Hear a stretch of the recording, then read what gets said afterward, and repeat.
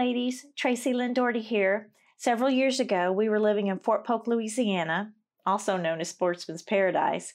Anyway, my husband Marshall and our daughter Catherine, she was about 8 years old at the time, went duck hunting and took our Labrador Retriever Tar. Shortly after they arrived, Marshall shot a duck and sent the dog to retrieve the duck as he had been trained. Now, Tar lived to retrieve the duck. He loved to retrieve the duck.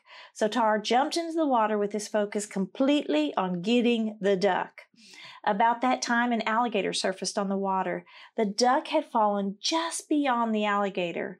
Tar was headed straight for the alligator, but the dog was so focused on getting the duck, he didn't notice the danger.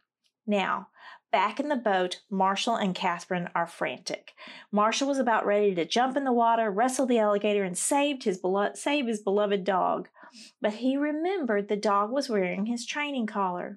So Marshall hit the button on the remote control and it sent a little zap to the dog. Now the dog was surprised because he thought he was doing exactly what he was trained to do. But Tar had also been trained to turn back to his master to receive more instruction. When Tar turned back to his master, to Marshall, Marshall called the dog back to the boat, back to the master, back to safety. The dog never saw the alligator. Sometimes we're like our dog Tar. We can't see the dangers in life. We're so focused on what we're doing, so caught up in the crazy of life, we don't check in with God to see if we're still walking in His will. Sometimes we might be experiencing little zaps, feelings of unease or uncomfortableness, unrest in our spirit, but we try and ignore this because we think we know what we're doing. We've got this. Sometimes we refuse to check in with God because we're afraid He's going to require a change in our life. And we don't like change. In fact, many times it's the last thing we want to do, but we must be obedient. If He's asking us to change, it's because He loves us too much to leave us on the path of destruction. I know many times when I've found myself in a mess or in a tough situation, I can look back and recall, I think God was trying to get my attention before I got here, before I got in the mess. But I thought I knew best and chose to ignore Him. If you feel like something is off, maybe God's trying to get your attention. Maybe we need to turn to our Master, to God, to receive further instruction. Maybe we need to move closer to God. God might be trying to protect us from a danger that we aren't aware exists.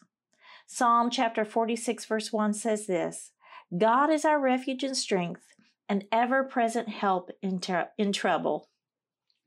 Even when we aren't aware of the danger. Here's the thing, the obedience of the dog, turning to his master to receive further instruction, saved the dog's life.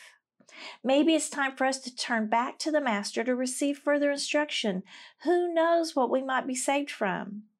Psalm 138 verse 7 says this, though I walk in the midst of trouble, you preserve my life. You stretch out your hand against the anger of my foes. With your right hand, you save me. We can trust God. Take a moment and think about what are the zaps that God is using right now in your life trying to get your attention. Don't forget, if you go to our website, equipandencouragewomen.com, and subscribe, it's free. You'll receive the 16-minute video, Living Your Priorities. Thanks so much for sharing your time with me. All my best to you.